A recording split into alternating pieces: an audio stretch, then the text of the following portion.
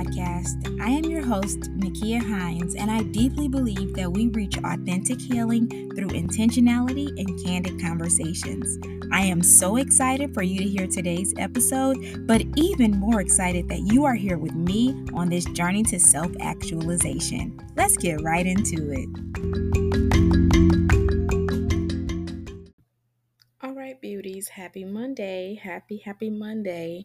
So happy that you have joined again and we are jumping right back in bars. Okay, now, you remember last week we were talking about how to shift from surviving to thriving, and I mentioned briefly that we would dive a little bit deeper into the concept of reacting versus responding because that's something that has really been helpful to me, and it really shifted the way that I showed up in the world and continue to do so. And when we think about those words, at first they like kind of seem like synonyms, but they are not. Okay, so I was like, you know what? We can't even allow that to take over what we were talking about last week, but it's so necessary. So I know last week I was like, oh, this will be cute and short. I don't know if that's going to happen. I think it will be. But listen, okay, we're here together. Whether it's 5 minutes, 15, or 25, we're going to get the job done.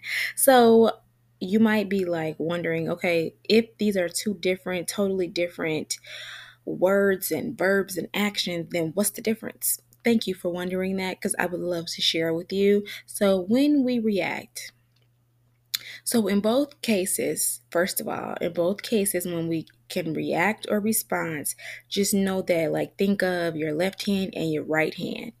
They are both always going to be choices that we make. Let me say it again. Reacting, whether you react or you respond, those are both choices that we make. Now, I am emphasizing that because many times when we react, we tell ourselves this untrue that the reason why we had to react that way is because we didn't have a choice and we had to go toe to toe with them and we had to match their energy. We had to. No, it's still a choice. Sometimes just knowing and acknowledging that something is a choice and that you actually can choose to do something else is freeing in itself. But so we have the choice to react or respond. In both instances, there will be something that happens, like something it in technical wording or language would be a stimulus, or basically like something occurs, an event happens, and that internal alarm rings, right? You could experience this as like fight, flight, or freeze. Like basically, something happens to activate that type of response. And we have sometimes a physical, like your chest might get tight, your shoulders might rise up, your head might be like, and I know that me making that sound, you know exactly what I just did with my head. You don't even have to see me, right? But like might have a physical response or you might have an emotional response. So you might want to cry. You might get frustrated. You might feel your eye twitch, right? So reacting is when something happens and then we make the choice to, how do I say it simply? We make the choice to act on the way that we feel. So if I feel my chest getting tight or if I feel like somebody is attacking me, I just have basically a lack of impulse control. So sometimes we are just tunnel vision to what just happened. Some people might yell. Some people might get aggressive. Some people might want to physically fight. Some people might curse. Some people might freeze. Some people might try to get out of there. Like that is really how we show up when we react. Same situation happens, right? So maybe it might be helpful for you to think of a situation. I know for me personally, the most times that I have to be responsive is at work. Because I work in an environment where it's not the healthiest yet. It used to be healthy, but it has taken a turn. And it's coming along, but also the village can't be healed and whole if everybody in the village is not doing the work. We're not going to go all the way down that rabbit hole, but just know that responding will keep you in your wellness even when others around you are not. So when people start to act a fool, they start saying crazy, they start projecting.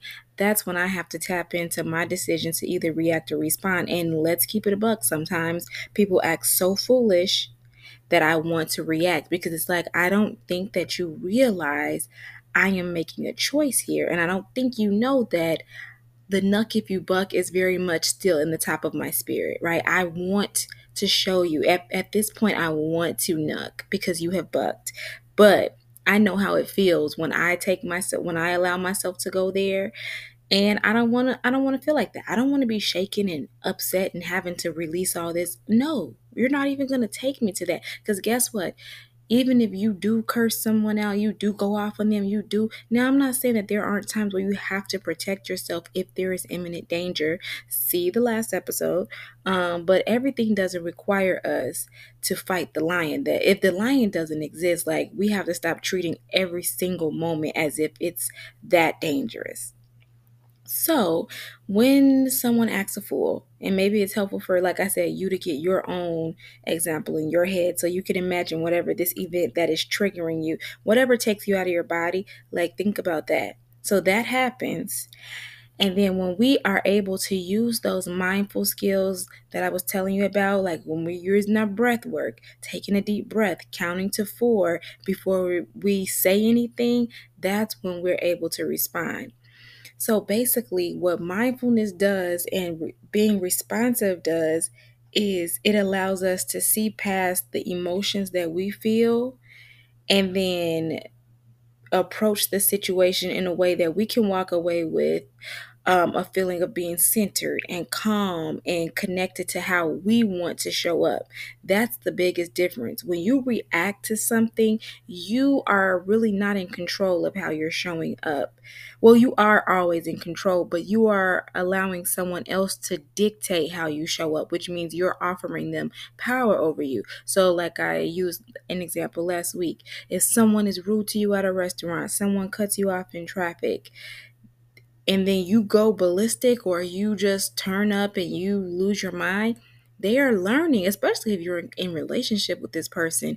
When they see your trigger points and then every time they touch that trigger point, you act a fool, you're giving them ammo and ammunition and you're allowing them to have entertainment because they know if I push this button, then that person's going to do this and then I have the power over them. But when you start to respond in a calm way and not a fake calm way, I'm talking about actually having control over your emotions, understanding that you can acknowledge the stressor or the trigger without having to have an outer body experience, then that's when you start to reclaim your power and you take it away from people who are trying to do these mind games with you. Like it's such a wonderful skill to cultivate. I promise you. And the thing is, it's going to take practice, right? Like sometimes you might have to say to yourself, all right, I want to respond. I don't want to react. I'm going to observe. I'm not going to absorb. Like you don't have to take everything in. Everything is not yours to carry. But just understand that our bodies are having these natural biological reactions when we feel like we are being threatened or we are being hurt or dismissed or disrespected. And it's okay to feel that way, but your feelings, as valid as they may be, are not facts. You don't have to let your feelings just run your life. You can say thank you to these feelings for communicating with me how that landed, and now I'll take it from here. Now, of course, if you want to say that out loud, go ahead and say it out loud. But you can also have internal dialogue so that you can cultivate just this peaceful space within you. There was an episode that I shared, not, well, it might have been a few months ago, but it's basically about returning home to ourselves. Y'all, this world is crazy. A few months ago, they was talking about how they found aliens, okay? Real life stuff. That I'm not even, it's mind-boggling and I just can't even process it still. But life is full of surprises. If we allow ourselves to get thrown every which way the wind blows, we will not even be able to identify center. And when you can't find a center within yourself, you can't find a home within yourself, it's very hard to feel safe and grounded and connected to yourself. So that's why it's so important to be able to learn how to respond to things, to take your power back so that you don't have to go every which way the wind goes. Um so yeah, I do encourage you to look up mindfulness, and you don't have to be a monk or Buddha or someone who just for 12 hours if you don't want to be. You can do a 5-minute meditation. You can be more mindful when you eat, which means like just putting your phone down, putting away distractions and paying attention to the food that you eat. Like there are so many ways that you can practice being mindful in a way that feels natural to you. So as we wrap up, like I just want to give you some examples of what it means to react. So, and versus respond. So the thing happens, the person acts a fool. If this is how you can identify which spectrum you're on, I guess I can say, or which part of the spectrum you're on. So if you say something instantly and you pop off instantly, you have something to, any way you want to approach that stimulus or that trigger, that's reacting. But when you respond, you are giving yourself time to pause, to listen, to gather yourself and actually think about how you want to show up in this space, a way that honors you versus a way that is just like low key. It's embarrassing.